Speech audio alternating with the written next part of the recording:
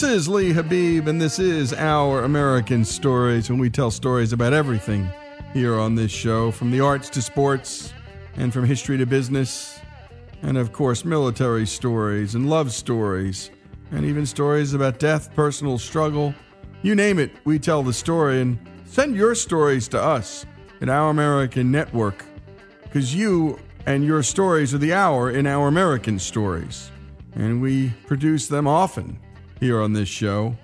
And by the way, we'd love to hear your stories about landmarks in your town.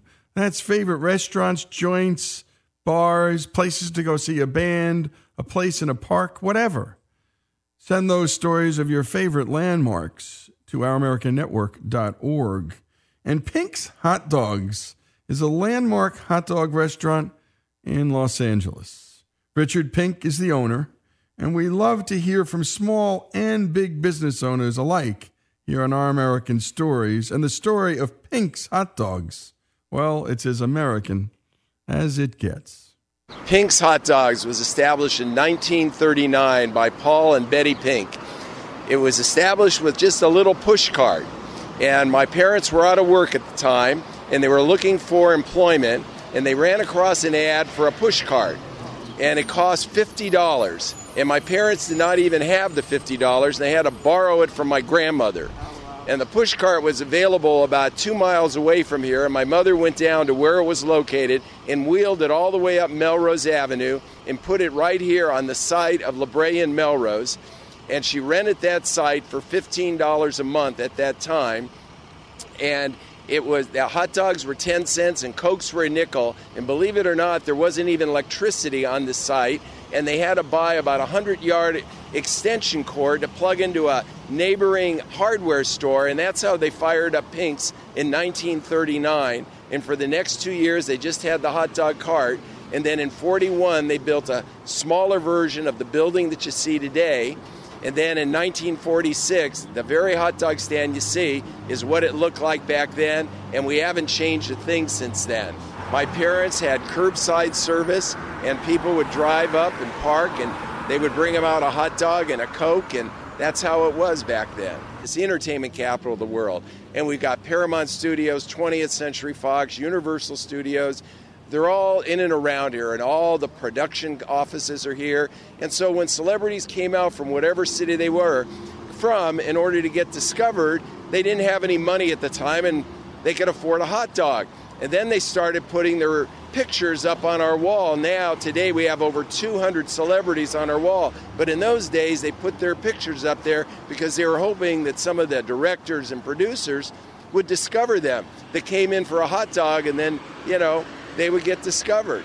We've got the Ozzy Osbourne dog, Rosie O'Donnell.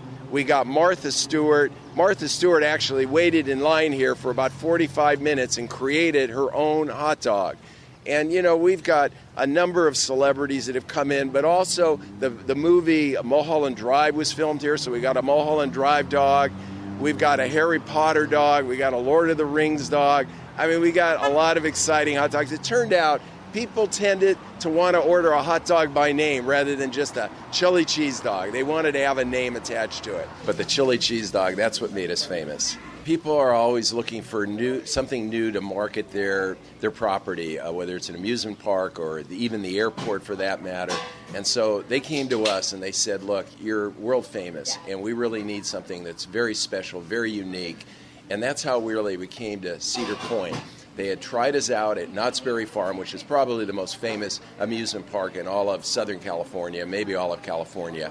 And then the owners of Knott's Berry Farm said, you're selling so well, I know you're going to do well at Cedar Point back in Ohio. So we'd love you to come back here. We want to bring your brand. We want to bring the concept, the image, the whole celebrity connection back to Ohio. And we said, fine, because we really like the way you operate Pink's over at Knott's Berry Farm. I understand that we sell more hot dogs in California than New York and Chicago, believe it or not, maybe because of our weather, okay? And a lot of people, bring hot dogs to picnics throughout the year and so forth. But in terms of Pink's, I mean, we're on the cable channel, we're on the Food Network, we're on the Travel Channel and all that. That has put out the word So whenever you come to Los Angeles, you want a great hot dog, and I think every bit as good and probably even better. I'll challenge New York, I'll challenge Chicago, that our hot dogs are even better. And that's what those people that come in from those cities tell us. Pink's is at the corner of La Brea and Melrose in Hollywood. We are open from 9:30 in the morning until 2 a.m. every day, except on the weekends, 3 a.m., and in the summers to 4 a.m. It's the place you come after you've spent the evening at a club, and Pink's is a party. Yes, it's very delicious. I got the spicy Polish dog. It's really, really good, but really spicy. And I got the same thing, and again, it's spicy, but it's really good. It's probably one of the best hot dogs I've probably ever had. I think it was called a stretch hot dog with chili. And I thought both the meat and the bun were just out of this world. I would say it's the best hot dog I've ever had in my life, and nothing is close to it. Come all the time. We live here, so I go by from my house to my office. I go by here twice a day. I ordered a chili cheese dog, and it was really good. I liked it a lot. It was very good. I liked it. Yeah. And they are all right, by the way. Mine's the Brando dog. Try it sometime. If you're ever in La Brea and Melrose in L.A., this is the place to go. Best to go late night. It's even tastier. No one knows why. This is science, folks. It's not my opinion. It's a proven fact. But I've had Pink's as early as 10 a.m. It does not get better. And by the way, Mark's Hot Dog in Bergenfield, New Jersey, a close runner-up. The world's best onion sauce. But if you like a chili cheese dog, the buns are perfect. The chili's perfect. I'm getting hungry just talking about it. Again, if you have a place, a landmark, a favorite joint, tell us about it. Just go to ouramericannetwork.org. This is Lee Habib, Pink's Hot Dogs, their story here on Our American Stories.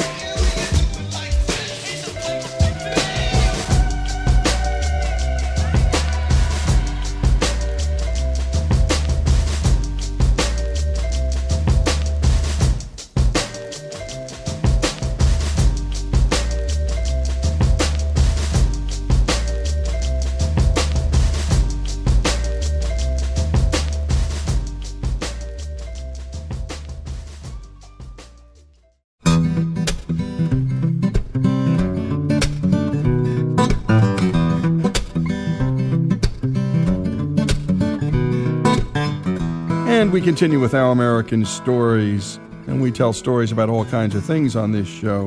And we read a piece recently in the Wall Street Journal by Masada Siegel titled The Blessings of Rejection.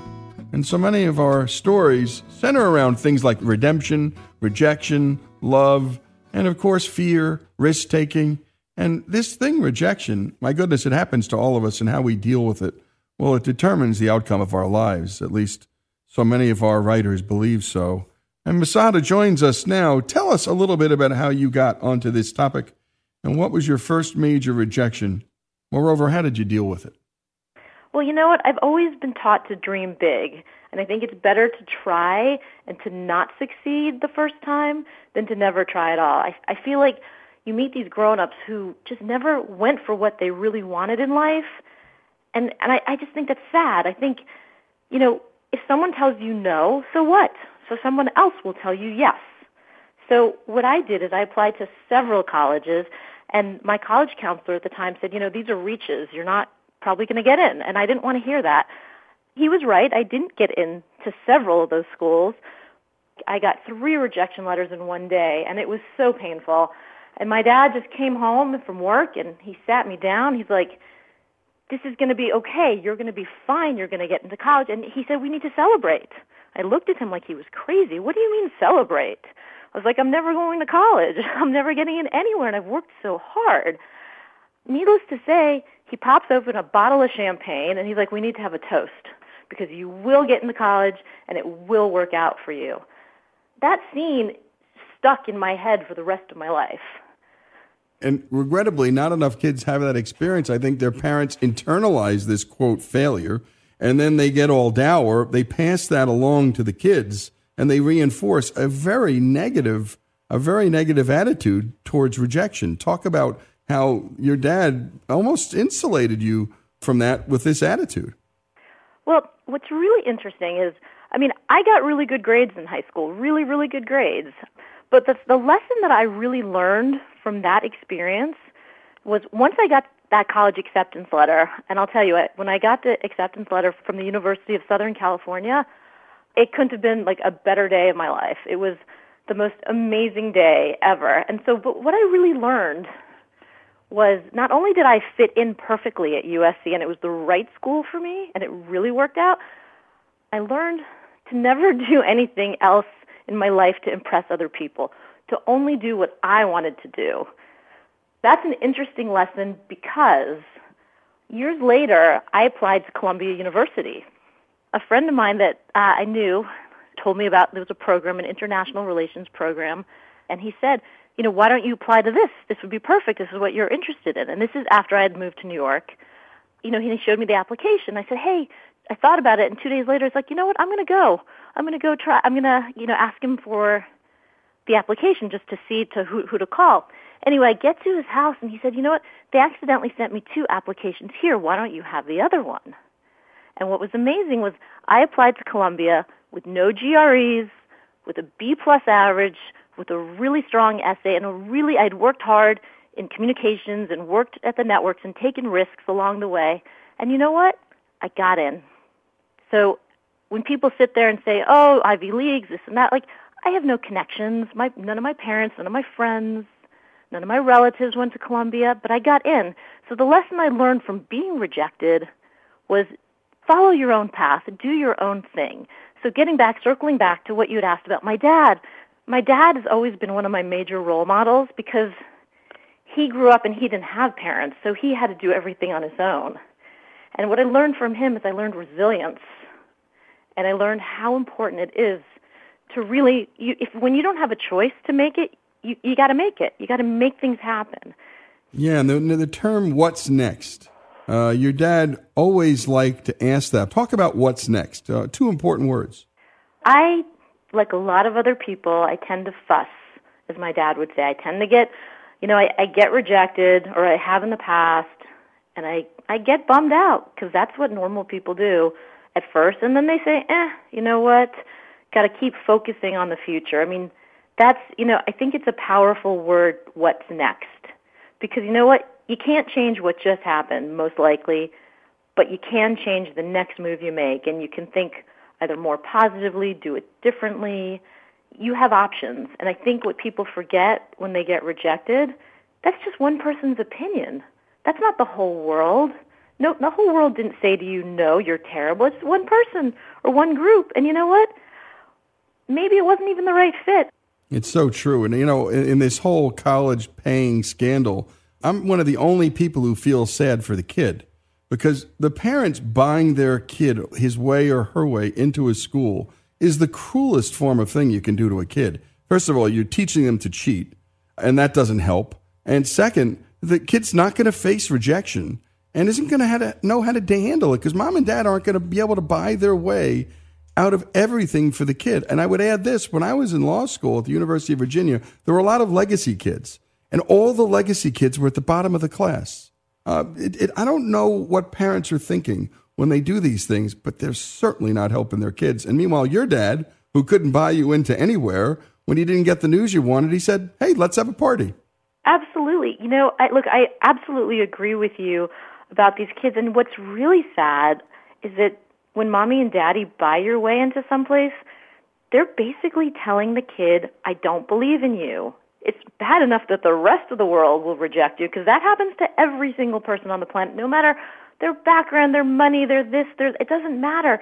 But when your parents tell you, I don't believe in you, so I'm going to do something to get you into college because I don't believe you can do it by yourself, that's appalling. So yeah, all these kids involved in the scandal, I also feel bad for them because their parents basically are saying, I don't believe in you. And when people believe in you, that's the biggest strength you can get. my parents are so amazing. I don't know how they're so calm. I mean, I've literally done crazy things. I've backpacked across the world solo, and they've always had faith in me. They've always believed that I can make smart decisions, that I'm going to be fine. Look, I'll tell you another example. I was living in New York City during September 11th, and I remember 2 days after September 11th, I was working at CNN, and there was a bang on the door, and somebody said, there's a bomb in the building, get out. And I ran down 23 flights of stairs, and I was petrified. I thought, oh my God, I just watched one of the worst things I'd ever seen before, one of the most traumatic events in my life, and now, there's a bomb in this building. I remember I had my cell phone, and I called my mom. I said, Mom, I'm okay. And she's like, of course you're okay. America is strong. You're going to be fine. Now go back to work. I was like, what? Go back to work? I'm like, I don't know if I want to be in the building. She's like, everything is fine. Go back to work. And I'll tell you, the fact that during that time period, my parents were like, America is strong. America is going to get through this. The fact that they were such believers in this country and how it works and that everything was going to be okay was amazing, because half the people I knew, their parents were like, get out of New York, you're going to die. And my parents were like, everything is going to be fine. Don't worry. Yeah, lucky you is what I can say. There's a part in this piece where it says, recently a friend lost his job, and your response was, congratulations. And he was astonished. Did you just congratulate me, but you had done for him what your dad had done for you? Absolutely. I mean, I look at setbacks as push forwards. My friend did not like his job, was not getting treated well, and so it was almost as if the universe was helping him by losing that job to go get a job that he really liked. And you know what? He did, and he made, I think, 30-40% more money with the next job. But he needed that push forward. He needed to be told, you need to leave. And you know what? It worked out. I really believe, as hard as it is in that moment, and it is hard, when you get rejected, it does hurt. I mean, don't think that everybody, at least I don't love it, but you got to believe that things are going to get better. They're not going to get worse. You're going to move forward. Something is going to pop up. But I think one of the keys is to be as positive as you can be. And it's hard because when you have a family and you have kids, you worry about things. But looking at the negative isn't going to help anyway, so you might as well be optimistic, right? It's so true. And I want to close with words from your column. That's how I've come to see rejection as a push forward, not back. It's a motivator. When you finally achieve your goals, you might find yourself more grateful and understanding for having been on the other side. And such wise words, Masada. Thanks for sharing your stories of rejection and the blessing of rejection. Well, thank you for having me on your show today. And again, you've been listening to Masada Siegel, The Blessings of Rejection. And we'd love to hear your rejection stories. We all have one. Send them to ouramericannetwork.org. That's ouramericannetwork.org. And my goodness, if your parents, listen carefully to how she talked about her father and mother, particularly her father popping open that champagne on what she thought was the worst day of her life. Not bad advice. Masada Siegel's story, her family's story, the blessings of rejection, here on Our American Story.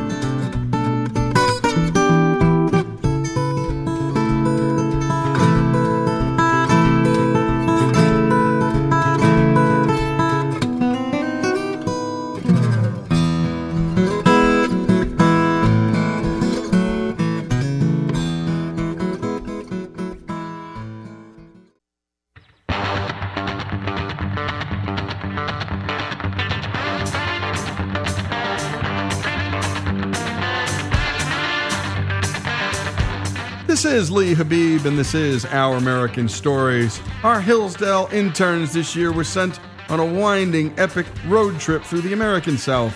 They went on big boats, they ate clams. Monty was almost shutting a record store for the night, which actually would have made him quite happy. They also went to the top of Lookout Mountain, where the famous Rock City Gardens are located. Many Americans know Rock City for its natural beauty, but behind that beauty lies an interesting story about love and entrepreneurship. Here's Monty and Rock City Inc. CEO Bill Chapin with the story of Rock City. At the top of a mountain straddling the border of Georgia and Tennessee, the distant sound of a waterfall, the rustling of the leaves, families enjoying a day out, and the plucking of a banjo are carried upon fresh southern winds. Welcome to Rock City Gardens, the staple destination of Lookout Mountain that has welcomed generations of visitors to its grounds. Rock City is the lasting impact of a single family who have dedicated their lives to improving the beautiful landscape that is Rock City Gardens. CEO Bill Chapin continues that family legacy today. But there's more to the story than just the incredible view. The story of Rock City is one of ingenious entrepreneurship and the devoted love of a husband to his wife, Garnett Carter's wife. So Garnett's life began up on the north end of Lookout Mountain, and the Spanish-American War took place, and men were training at Fort Oglethorpe, and Uncle Garnett sold souvenirs of Chattanooga and Lookout Mountain to the soldiers. Garnett continued to grow, and his dad had a business called the Carter Company, and Garnett Carter and his brother Paul were salesmen, and they drove wagons with goods on the back of the wagons. Uncle Paul took the route all the way up to Cincinnati, and Uncle Garnett took the routes all the way over to Jackson, Tennessee. And Jackson, Tennessee is where Garnett met the love of his life, Frida Utermullen. And he brought her back to Lookout Mountain. Frida was the daughter of German immigrant Charles F. Utermullen, a classically trained violinist who was first chair for Charles Liszt and later the director of the Berlin Opera before immigrating to the United States. Frida and Garnett would marry in the 1910s, and Garnett continued to expand and build upon his investments, working closely with pre-existing hotels on Lookout Mountain. And then in the 1920s, something happened: the Florida real estate boom. Wanting to get in on the action that was occurring down south of him, Garnett, along with others, bought the land that would later become Rock City with the intent of turning it into a golf course and resort. And Frida would have the biggest influence upon this land. Garnett and his dad and another man developed this real estate, and it was a resort development and called it Fairyland. And Fairyland was named because of Frida's love of European folklore. And she named all the roads. Fleetwood Drive, who was a king of the gnomes, and Oberon Trail. One road was named Hardy Road, and Hardy was the name of the mayor of Chattanooga. So Uncle Garnett knew how to play politics. So Garnett kept these 15 acres for Frida to develop her gardens. And he built this home, and Frida named the home Carter Cliffs. Frida was really taking the role of the woman behind the successful man who made it necessary. But actually, she was the inspiration of Rock City Gardens. And she designed the trail, and the entire trail is called the Enchanted Trail because of Frida's love for folklore. Being German, she had a love and fascination with gnomes. And so she populated her garden with gnomes. And she named these features along the trail Gnomes Overpass, Goblins Underpass, and other fairy tale themed names. But there were still hotels on Lookout Mountain, so people were coming, as they had ever since the first hotels were built up here, and they would come to Rock City and they would visit. But just like today, they were litter bugs. So they'd bring their picnics over here that had been prepared at the hotel, and they would leave trash. So Uncle Garnett said, well, by golly, they're coming to my house and my yard. I'm going to build a wall around it. I'm going to start charging admission. So that's what he did. And he built this little gatehouse out at the end of the driveway. And Frida sold souvenirs and gingerbread with lemon sauce. Then, as Garnett made money, he continued to reinvest in the business. And in 1936, he said, you know, I'm going to advertise, and I'm going to paint barns. And if the beautiful landscape put Rock City on the map, the barn painting campaign is what chiseled Rock City into the edifice of roadside Americana history.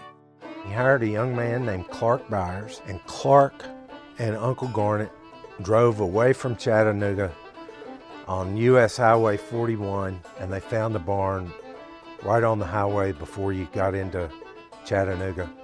And he said, "We're going to paint that one." And it said, "See Rock City, high atop Lookout Mountain." And then they went in the other direction, and they painted barns.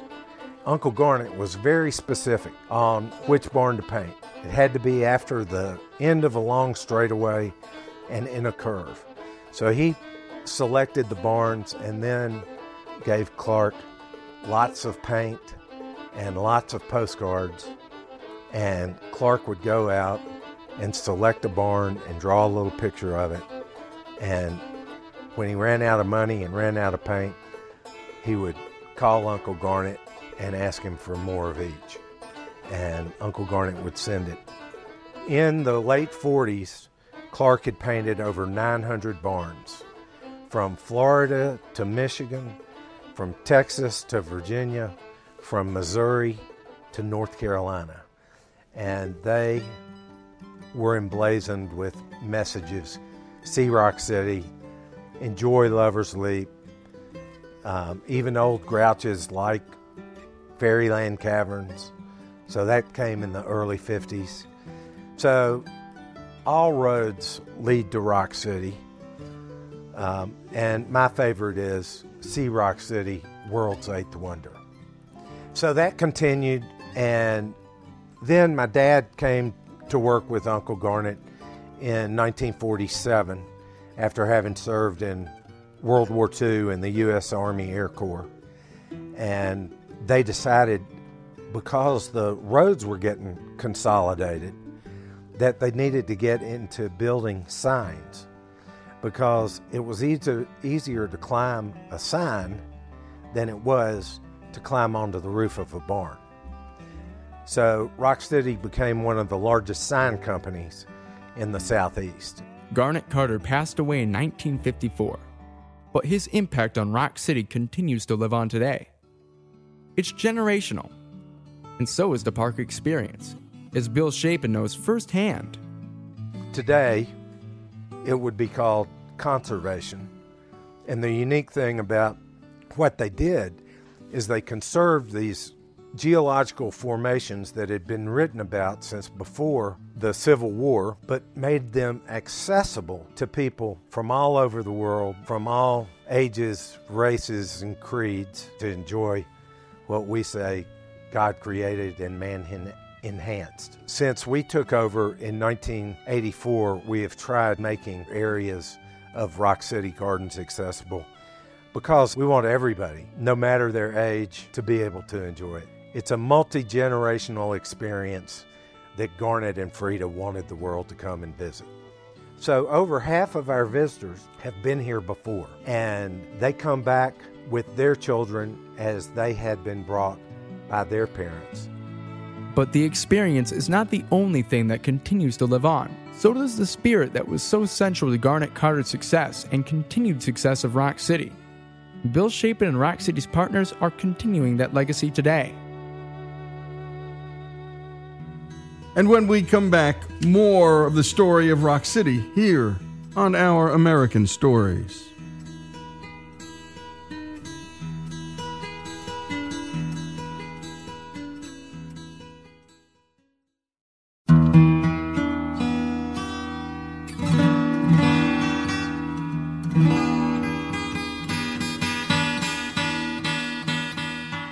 This is Our American Stories, and we return to the story of Rock City Gardens. And here's Monty and Rock City Inc. CEO Bill Chapin to tell us more about this beautiful place and its story. Rock City and the work of Garnet Carter and his family embodies what it means to be dedicated. But it also embodies the American spirit of open entrepreneurship and business ownership that continues today. And according to Bill Chapin, that's hardly a coincidence. I think Garnet Carter's dream was to create a place to honor his wife that would be enjoyed by people in perpetuity. And the reason he developed a business around it is because of his love for free enterprise and the American system of family-owned businesses. Most businesses in America are small businesses. I think he would be amazed to know that Rock City has expanded, but free enterprise and the idea of making a profit to reinvest in your business is what Uncle Garnet did. But Garnet was not the only Carter to have an impact on Lookout Mountain and Chattanooga. Garnet's brother Paul also did. Uncle Garnet and Uncle Paul were generous people. In each of their cases, they were thinking of the next generation and generations to come. Paul developed the area at the highest point of Lookout Mountain and built a hotel called the Castle in the Clouds. He donated it to Covenant College in 1963. And the head of development there was a man named Alan Duble. And Alan would go see Uncle Paul to let him know how the college was progressing.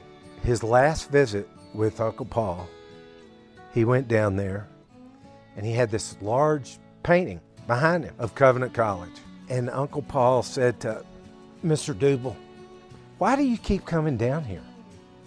He said, "Well, we want to tell you the story of the success of the college."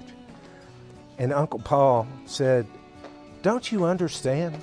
That was the worst business decision I ever made in my life. I went bankrupt, my friends invested a lot of money, and they all lost it. All we wanted to do was build a hotel and invite people to come to Lookout Mountain to experience what I had done when I grew up." And Alan Duble, inspired by the Holy Spirit, Mr. Duble said, "Well, Mr. Carter, now people don't come for 2 or 3 days or a week. They're here for 4 years. They learn to love Chattanooga, and many of those students have graduated and become business leaders in the town that you love." And Uncle Paul, with a tear in his eye, said, "Young man, you have made an old man's dream come true." And Rock City today continues to be family-owned and operated. An amazing feat considering 70% of family-run businesses fail by the second generation, and 88% do by the third. You know, there are some wonderful attractions in the Southern Highlands attractions that have taken a path to the not-for-profit world. Chimney Rock Park, after having been run and managed by 3 generations of family, decided that it was time for them to sell to the state, and so it's now a state park. We discussed some things like that with my children and with management, and we have decided that, as I've mentioned, free enterprise and the entrepreneurial mission of creating a profit and investing in the people, and that's where we rise to the top. But investing in the people doesn't just mean investing in the guests who visit Rock City. What it also means is investing in the people who work there too, even if it's just for a summer or a first job. We have a great mission, and it is to create memories worth repeating for our guests and our partners, the people who work here. And that's why customer service is such a big part of our culture and our mission. Rock City hires over 300 people in a year who get an opportunity to come to work at Rock City Gardens, to work with a team leader who has a mission of creating memories worth repeating. Their next job may be the team leader or the manager, but if it's not here at Rock City, they will be the best partner for for the next business to whom they go. They have been trained to be entrepreneurs, to be motivated, and we have helped them. And the fostering of a productive, customer service-minded work environment has led them to become a leader in Chattanooga and Lookout Mountain tourism for years. But since inheriting the business, Bill Chapin has also heavily invested in it on an experiential level, as seen in the new ice cream chain Clumpy's. But there is something else that Bill is investing in that he believes helps everyone, even his competitors: the free market. I coined a phrase in 1989. Google says it was in 2002, but it wasn't, and it is mine, and it is co-opetition. We in Chattanooga in 1989, when I was head of the Convention and Visitors Bureau, decided that we needed to cooperate to get people to come to Chattanooga. And so we pooled our advertising money with Ruby Falls, Rock City, and some smaller organizations so that we could go to Atlanta and advertise Chattanooga as a destination. So we cooperated. But for Rock City and Ruby Falls, I-75 and the roads that lead to Chattanooga, we compete. And for the last 9 of 10 years, Rock City Gardens has achieved the most outstanding guest service award in the Southern Highlands attractions. We've got to work to bring more people to town, but the reason our market share is growing at Rock City is because we compete and we provide the highest level of service of any attraction in the region. And what the economy now is doing is really becoming an experiential economy. People want to enjoy the view of 7 states, the food at Cafe 7, the geode mining experience that we have. People are buying experiences, whether it's entertainment through music or dining with food. It's experiential. But according to Bill, there's something more than that he owes his family's continued amazing success to. I think one of the greatest reasons to run and manage Rock City Gardens and to have expanded into other hospitality businesses, but for this core business, the legacy of the attraction and the idea that we are stewards for just a short period of time, that it will roll over to someone else to have the responsibility. We do want not to leave no trace. We want to leave a trace. We want to leave it better than it was when we got it. And I think that has been our experience with Sea Rock City Incorporated, which was able to purchase Rock City Gardens and the sign business from my dad and my siblings with the help of other investors. And now the ownership has been consolidated back to the family. And I, as the leader of the organization, realize that it's not going to be mine for much longer, and I need to make sure that it's better than it was when we bought it from my dad, who made sure that it was better than it was when he bought it from Uncle Garnet, and Uncle Garnet made sure that it was better than it was when no one was truly caring for it. And so stewardship, not ownership, is the key to making a family business successful for generations. I may be 3rd or 4th generation working here at Rock City, but God created this place when He created the earth, and it has changed over millennia, but for the last 85 years, it has been enhanced.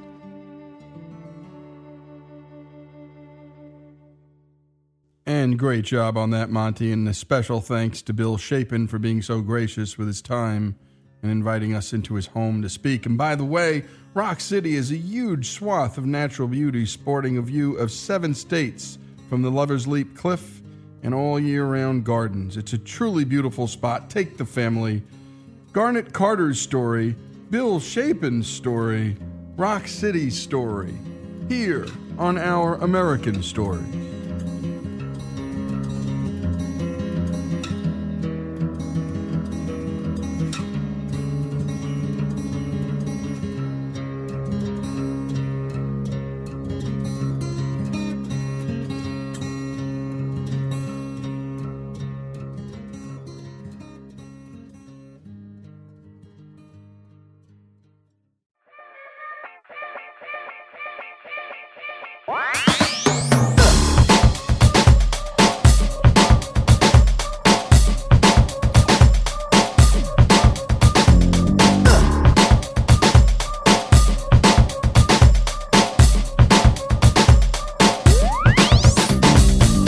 This is Lee Habib, and this is Our American Stories, and we tell stories about everything here on this show, from the arts to sports, and from business to history, and everything in between. And if you have a story to tell us, send it to ouramericannetwork.org.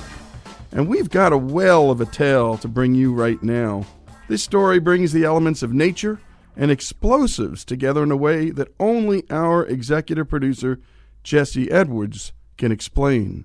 This infamous tale of an exploding well just happened to occur in his home state of Oregon. Here's Jesse.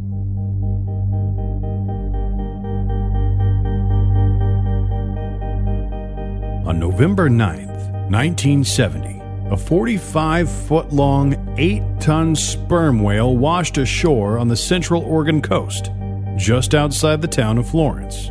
After all these years, it's amazing that this thing has come back to life again. But every once in a while, it pops up. It's an aroma that still lingers. It was one of the worst smells I've ever encountered. Words cannot describe the smell. It was in my nostrils for a solid week. The whale carcass remained rotting on the beach for over a week, and nobody knew what to do about it. It was too big to bury, it stunk too much to cut into smaller pieces, and burning it was out of the question. At the time, Oregon beaches were under the jurisdiction of the state's Highway Division, which, after consulting with the United States Navy, decided to remove the whale using dynamite. George Thornton was the engineer in charge of the operation. Well, I'm confident that it'll work. The only thing is we're not sure just exactly how much explosives it'll take to disintegrate this thing so the scavengers, seagulls, and crabs and whatnot can clean it up. Is there any chance it might be more than a one-day job? If there's any large chunks left, and we may have to do some other cleanup, possibly set another charge. Thornton was chosen to remove the whale carcass because his supervisor had gone hunting that day. A charge of 1/2 ton of dynamite was selected. As word spread across town, crowds began to gather. I'm thinking we got big trouble here. 20 cases of dynamite. Walter Umenhofer, a military veteran with explosives training, happened to be in the crowd. He warned the crew that the 20 cases of dynamite was an overkill. 20 sticks would have sufficed. But his advice went unheeded. This guy says, anyhow, he says, I'm going to have everybody up there on the top of those dunes, far away. And I said, yeah, and I'm going to be the furthest SOB down that way. They made a big spectacle of waving their hats, the hard hats in the air, and went clear everybody away and all this, all clear. The dynamite was buried under the whale on the leeward side so that most of the mammal would be blown towards the sea. The crowds of people that had come to see the whale be blown to bits were pushed back 1/4 mile to safety. The dynamite was detonated at 3:45 p.m.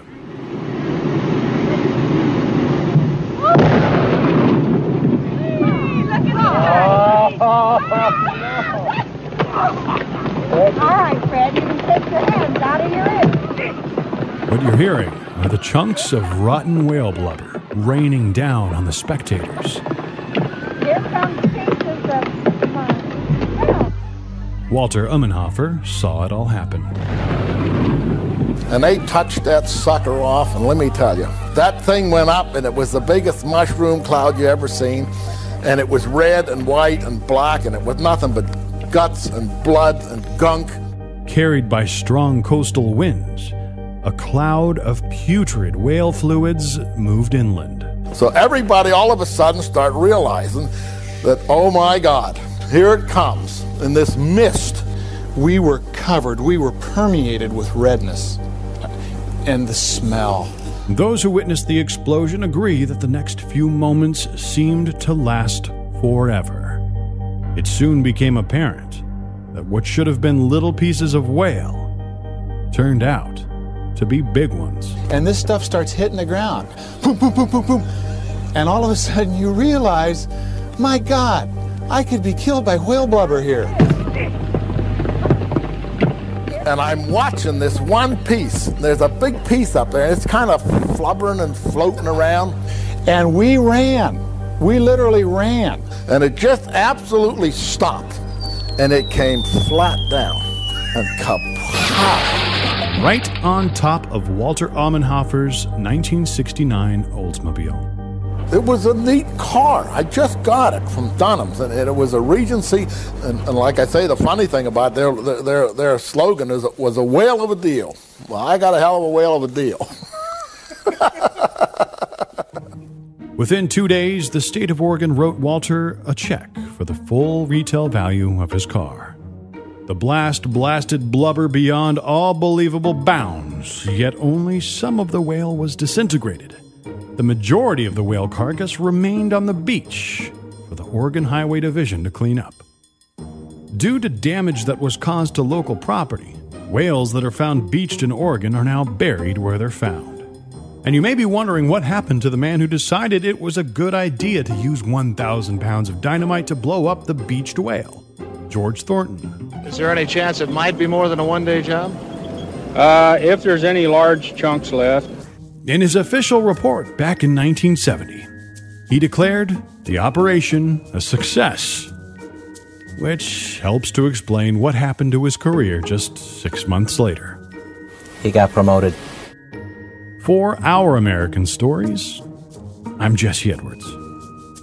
And great job, as always, to Jesse Edwards, who always manages to find these quirky and yet ultimately American stories. And I just loved hearing the voices and the sound effects. My goodness, I just keep thinking about the smell.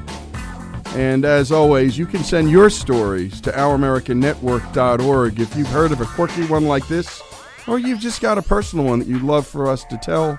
Send them to ouramericannetwork.org. That's ouramericannetwork.org.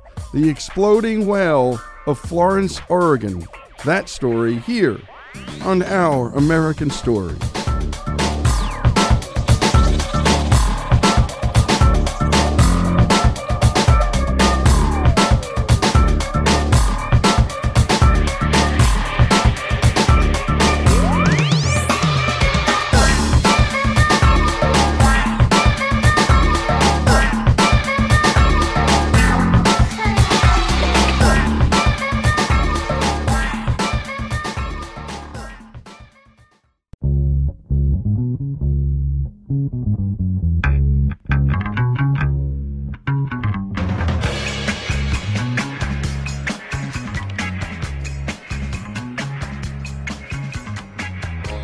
And we return to Our American Stories, and now it's time for our American Dreamers series, which is sponsored by the great folks at Job Creators Network, a group dedicated to helping small business owners grow their businesses into big ones, and always out there fighting for the little guy and gal who set up shop on main streets across this great country.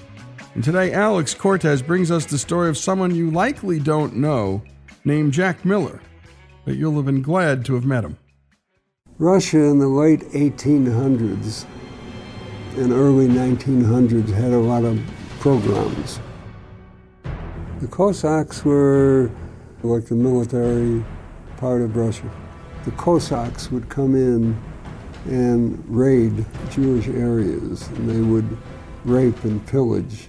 It was a terrible time in Russia, horrible time. So many of the Jews decided to leave. Including Jack's family, who came to America.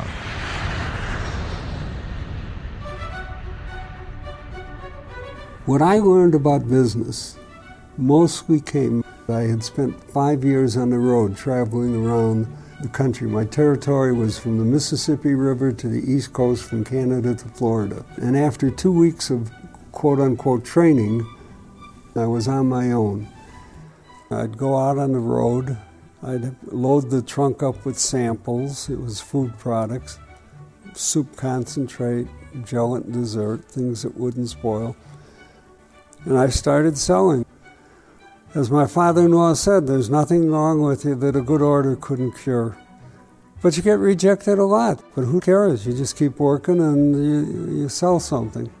Nothing ever happens until somebody sells something. And I can tell you as a corollary to that, nothing ever happens in this world until somebody's got the money to pay for it. And that money comes from people who are working hard to earn that money. Business people who earn it. And so from the age of, 21 to 26, I was out there almost entirely. And then I got married in my 5th year. I had saved money while on the road, and my father-in-law offered us a big wedding or a small wedding with the difference in cash. The small wedding was family and a few close friends in a hotel, maybe 35 people. And the cash was, $3,000, $4,000, whatever it was. We had enough money to put a deposit on a home that cost $19,600. Surprising, I can't remember a lot of things, but I remember the price. I remember the payments were $99 a month. The insurance was $16 a month. So that was $115 a month, which is what I was making a week. So I fit the perfect mold for a mortgage. We bought a kitchen table and chairs and a bed. My wife's grandparents bought us lounge furniture, outdoor lounge furniture, which we used in the living room for living room furniture. That's what we used, and we used it for about 3 years or so. We didn't have any other furniture in the house. So we had the house, but we didn't have a driveway because I didn't want to spend the money to have somebody dig out a driveway and pour a driveway, which was stupid of me. And so I decided to dig the driveway by hand. So every weekend I would be out there this whole summer digging that driveway out and carting the dirt around the corner to an empty lot and dumping it in an empty lot, and then framed in the driveway and then ordered gravel, and we had this gravel driveway for the next 16 or 17 years, no garage. My wife went to work, and because we had just one car, she had to walk to work. I was traveling for the first year, and I'd be home only on weekends, or every other week on weekends, until I decided that's not a good way to be married. I quit. I went to work for a company that manufactured sample cases, custom-made sample cases, where people could fit samples of their products into those cases. They also had a section of their business that was selling briefcases and luggage. Because if they were selling to salespeople, then those salespeople also needed briefcases and luggage.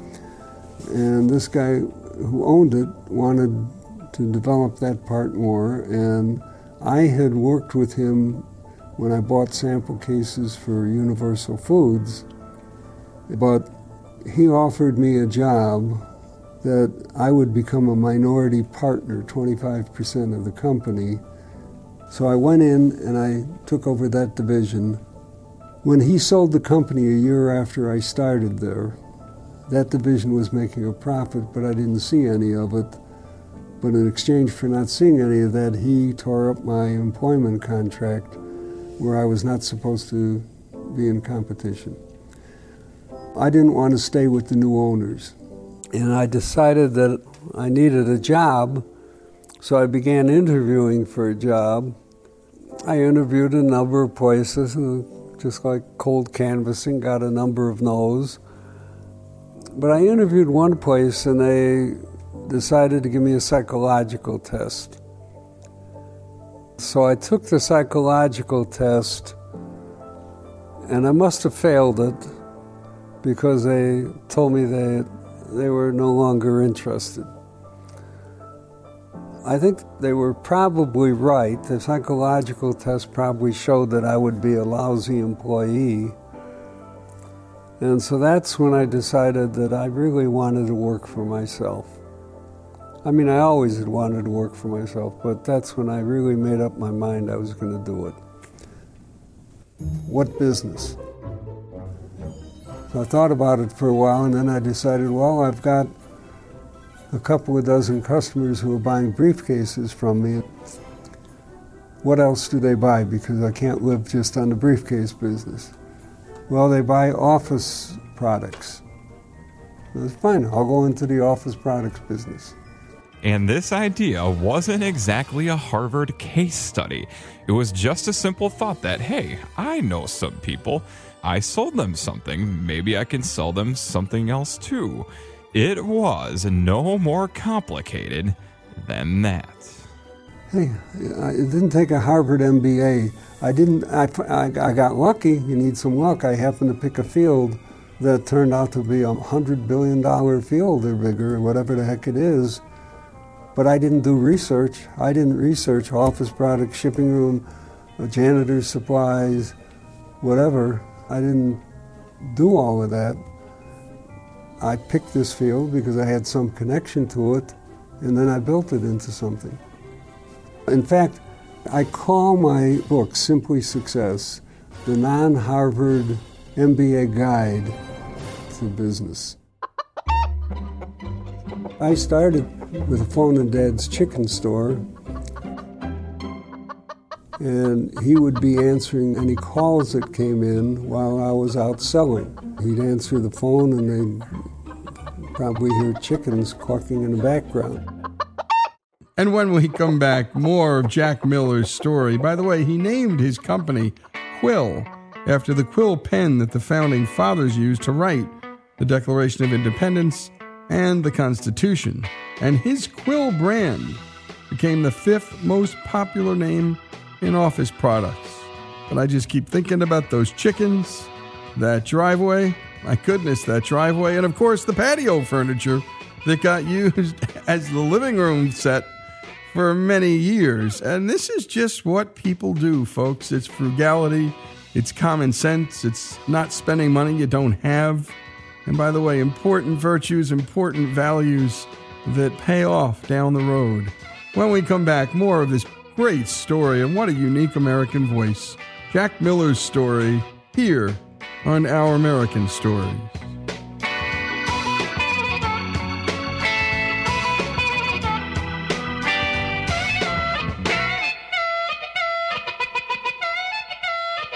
This is Joey Cortez with Our American Stories. We want to thank you for listening to and supporting the show.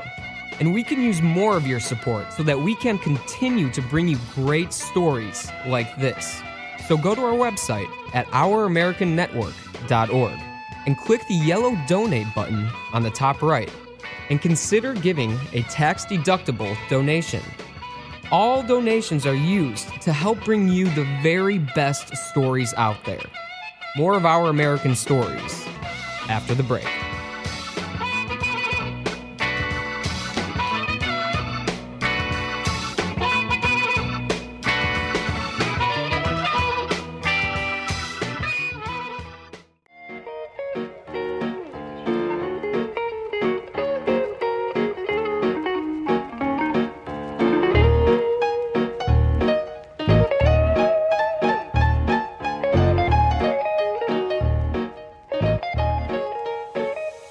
we continue with Jack Miller's story here on Our American Stories.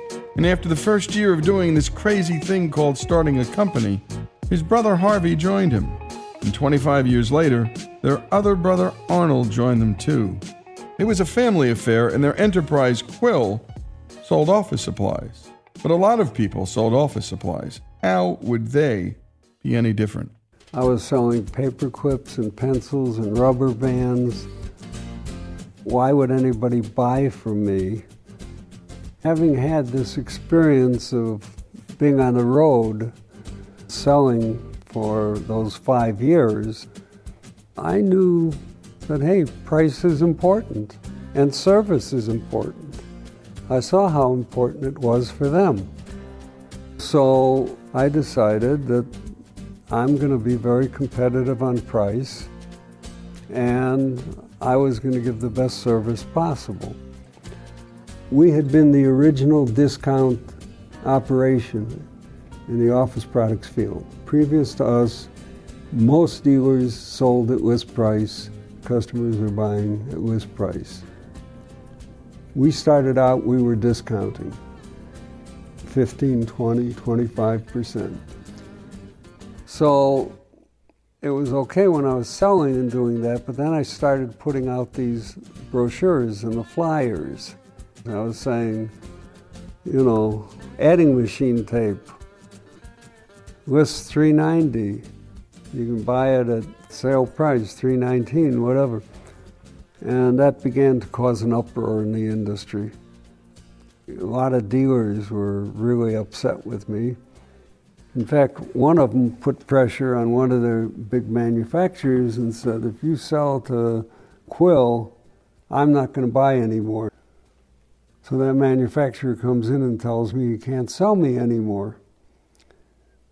That story got out to a competitor of mine who was a very large dealer in Chicago, one of the biggest.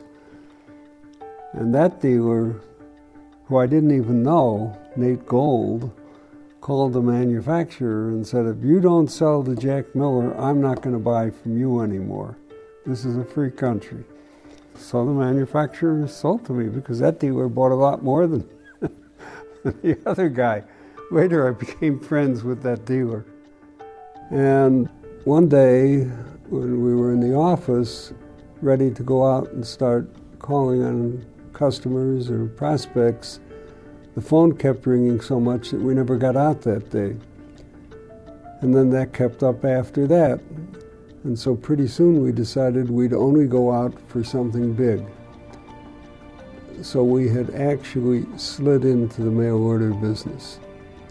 It had not been pre-planned. A lot of things happen that way, you know, it's sort of by happenstance. Back in I think it was the late 70s, we had quite an inflationary period there, and we came out with a catalog every 6 months. So we guaranteed prices for the life of a catalog, 6 months. Well, with the inflation, we were suddenly getting increases almost weekly from our vendors. Well, we're getting them almost daily from, if you counted every vendor. They got to a point where they didn't even print up new price lists. They simply rubber stamped the old one and said prices are up 10%. We couldn't continue to guarantee prices for 6 months. So we decided to put out a flyer.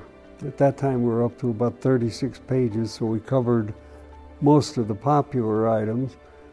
And we put out the flyer every month to our customers. And we found out all of a sudden when we started doing that, that for 2 years running, our business was up 90%, 95% each year. It quickly got to a point where our warehouse couldn't keep up with it. We couldn't keep shipping those goods fast enough. I claimed it was marketing genius that did it. My marketing genius helped us to double our business for each of those 2 years. But actually it was just the fact that in order to keep up with the inflation, we were mailing every month, changing the prices in each mailing. We had 800,000 customers across the country. They were buying all kinds of business products from us, and they were buying a lot of break room supplies like coffee and so on. Later on, by the way, coffee became the leading item that Quill was selling, biggest volume. But had 800,000 customers, all by mail, and at that time a lot of them began buying online. I was Amazon before Amazon was Amazon. If I had had the foresight, and if I hadn't been thinking, well, I'm an office supply dealer, if I had been thinking, I'm a distributor, I've got 800,000 customers. They buy shipping supplies, they buy janitor supplies, they buy all kinds of stuff. I could sell all those kinds of items. But Jack didn't. He did sell Quill, though, to Tom Stenberg's company that you just might have heard of, Staples. We used to think we were buying well. When we sold to Staples, Tom Stenberg insisted that we go through every single item line by line to compare what we were paying with what they were paying. In every single instance except one, fireproof safes, they were buying better than we were. Our vendors had all assured us that we were buying as well as a superstore, that we were getting the same price the superstore was getting. And when we looked at the invoices, they were right. We were getting the same discount that the superstores were getting. Below that line, the superstores were getting an extra 5% for President's Day, an extra 5% for inventorying the product. We were inventorying the product, but we weren't getting an extra 5%, but they were, and so on and so forth. At the end of the day, they were buying 15 to 20% below us. We were competing with them on price, and their costs were 15 to 20% below us. It was ridiculous. Then we got the fireproof safes. The rep for that line happened to be a good friend of ours, and we were getting a better price than they were. Tom Stenberg went bananas. He went crazy. People have said, and I believe it, I was a typical American success story from the viewpoint that I started with very little. I worked hard. I probably put in 60, 70 hours a week. And we built a company. And what a story this is. Jack Miller took Quill from a one-employee company himself, just something to take care of his family, to employing over 1,200 people and taking care of a whole lot of families, a whole lot of kids, a whole lot of college bills, a whole lot of everything. And paying lots of taxes too, folks. And that's the thing about businesses and small businesses. Where do the taxes come from to support our teachers, our schools? That's why we do these American Dreamers segments, folks. We need to understand the people who help generate the tax base and hopefully support them when we can. And to hear more of this compelling American voice, you can buy Jack Miller's books, by the way, Simply Success and Born to be Free, both at Amazon.com. After the break, the final portion of Jack Miller's remarkable American Dreamers story. What will he do with the second chapter of his life? You won't want to miss it. This is Our American Stories.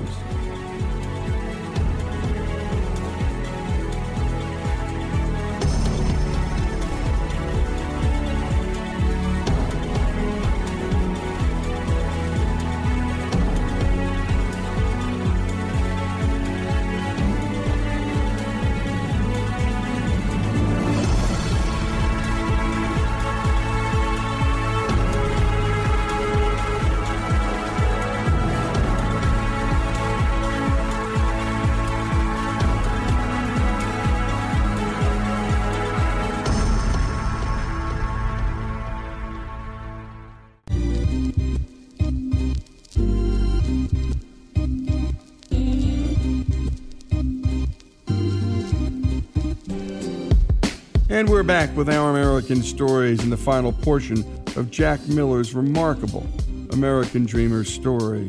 He calls his story the non-Harvard MBA Guide to Business Success, and we now hear what Jack's done with the rest of his life after selling his company Quill to Staples. My brother Arnold, anytime somebody go into his office, he'd say, the answer is no, what's the question? I would always say, it is too that simple. Because my brother Harvey, anytime I came up with something, would say, it's not that simple. I'd say, it is too that simple. It may take a lot of hard work, but it's simple. The concept is simple. Which pretty much relates to our country. You know, our mission statement is simple. All men are created equal. They are entitled to their life, their liberty, and their pursuit of happiness, and the pursuit of happiness being their property, something which can help them improve themselves in life. I mean, my property is what I earned at Quill, building the company, being able to move up. It was John Locke who said that people are entitled to their life, liberty, and property. And Jefferson, I guess, thought it sounded better to say pursuit of happiness, and he felt that everybody would understand that that meant property. Not to say that people can't be happy with other things, but basically people want to improve their position in life.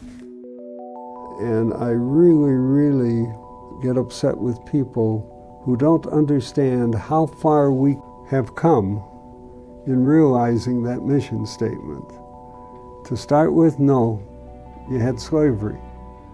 We couldn't have had a country if we had insisted that slavery end at that point. We would have been half a country. So in order to get the southern states to agree to it, they allowed slavery to continue, but they put in there that in 20 years, the importation of slaves would cease. They would no longer be allowed. So it was the beginning of the change. And of course, you had the Civil War after that. You had the Emancipation Proclamation.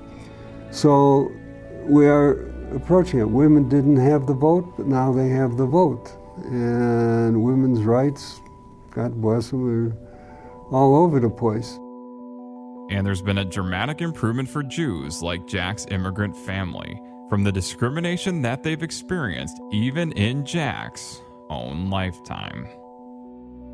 When they came over, yeah, it was a time when the Ku Klux Klan was running wild. They had a 5% quota of Jews at most of the universities in the country. Northwestern, for example, had a 5% quota. Today it's the Asians, they're putting quotas on them. But that went away, you know. I remember riding up into the country and we'd pass a resort and a sign would be up there that says, no dogs or Jews allowed. The Catholics were prohibited from being in some places. But the country has progressed toward that mission statement. It's as if you have a mission statement in life, at the age of 20, if you sit there and you say, this is my mission in life, you don't realize that mission the next day. You don't realize it when you're 21, you don't realize it when you're 30, you may not realize it until you're 50 or 55 or 60, and even when you die, there's part of that mission that's not realized. I kept hearing about how the kids don't know anything about our country, our government, our political philosophy. They don't know anything about it. You can graduate from college with a history degree without ever studying American history. And so Jack, in his quote-unquote retirements, decided to do something about it. He created the Jack Miller Center to catalyze the teaching of America's history and founding principles. Now the Miller Center, at this point we have over 900 professors in our network. And they are at universities on over 300 campuses across the country. And we've developed a very, very strong program where we have summer institutes for the professors. They're 10 to 14 days long. There's 25 young postdocs, young professors in attendance. We have some of the best professors in the country, Jim Caesars, Gordon Wood, who teach at these summer institutes. And then we have programs about their careers. We have a publisher come in and talk to them. How do they get published? They talk about how you do an interview. And these 25 people living together for 2 weeks begin to bond. And they don't feel so alone on their campus because of their beliefs and because they're teaching a subject that many professors on campus don't want taught. They feel pretty alone on campus often. But now, all of a sudden, they've got friends. If they've got a question, a problem, they need some help, they can pick up the phone and call whoever they were close to during this program. We help them find jobs. You know, if you go to a college and you say, look, we'll cover the salary for the first year. If you give the benefits, we can get them placed. We also have published a journal, American Political Thought. It's a big subscription list now. It's basically paying for itself. That started when a small group of us sitting around having a drink, somebody was talking about how hard it is for the young professors to get published. And if you don't get published, by the way, you don't progress in your career. It's tough for them to get published because most of the journals are not into founding principles, are not into American history. I said, why don't we start our own journal? 2 years later, we had our own journal. So now our professors are getting published in a peer-reviewed journal that is accepted in the academic world as being a top journal.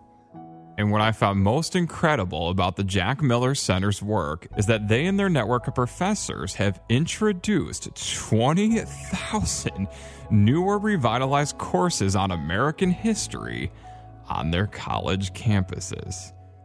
We have reintroduced on these 300 plus campuses the teaching of our founding principles in history.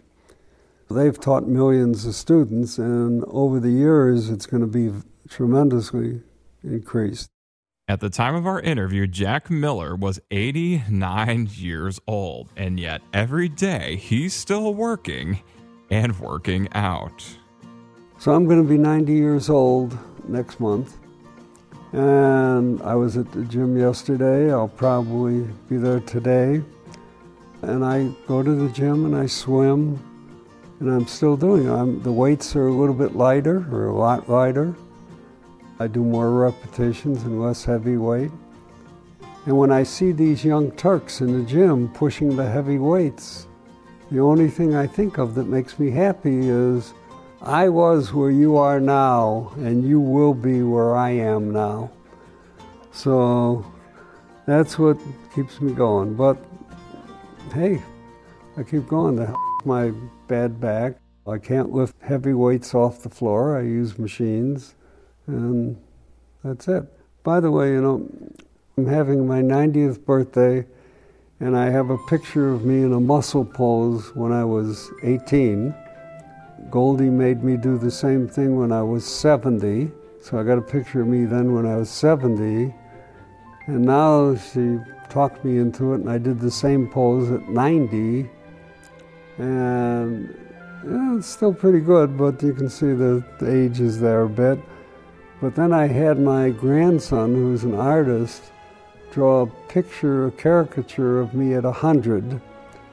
And he's got me with one hand on a walker, very spindly old guy bent over, but with one arm crooked, showing the bicep muscle, and that arm is muscular and strong.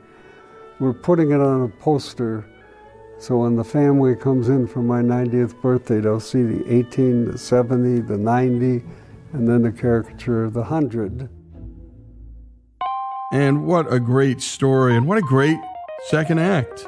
What a beautiful and bold thing to do with the rest of your life, what Jack is doing, and how important it is. Because let's face it, Orwell was right. He said that all the battles of the future are fought over the past. We're not even arguing about history in this country. No one's teaching it. No one knows anything about it. And it's tragic. And Jack and the Miller Center are doing everything possible to do what they can to bring American history into our schools. And by the way, that's what we do here at Our American Stories. I mean, we tell the story of America to Americans. And we celebrate all of it, folks. Our National Constitution Week, our National Bible Week, the story of John Adams, the story of George Washington, Ulysses S. Grant, Thomas Edison, Henry Ford. It's a remarkable country. It's not a perfect country, but it's a remarkable country. And the arc has been towards freedom for everybody and the equality of opportunity here. Well, we're working on it. But outcomes, that's a different thing.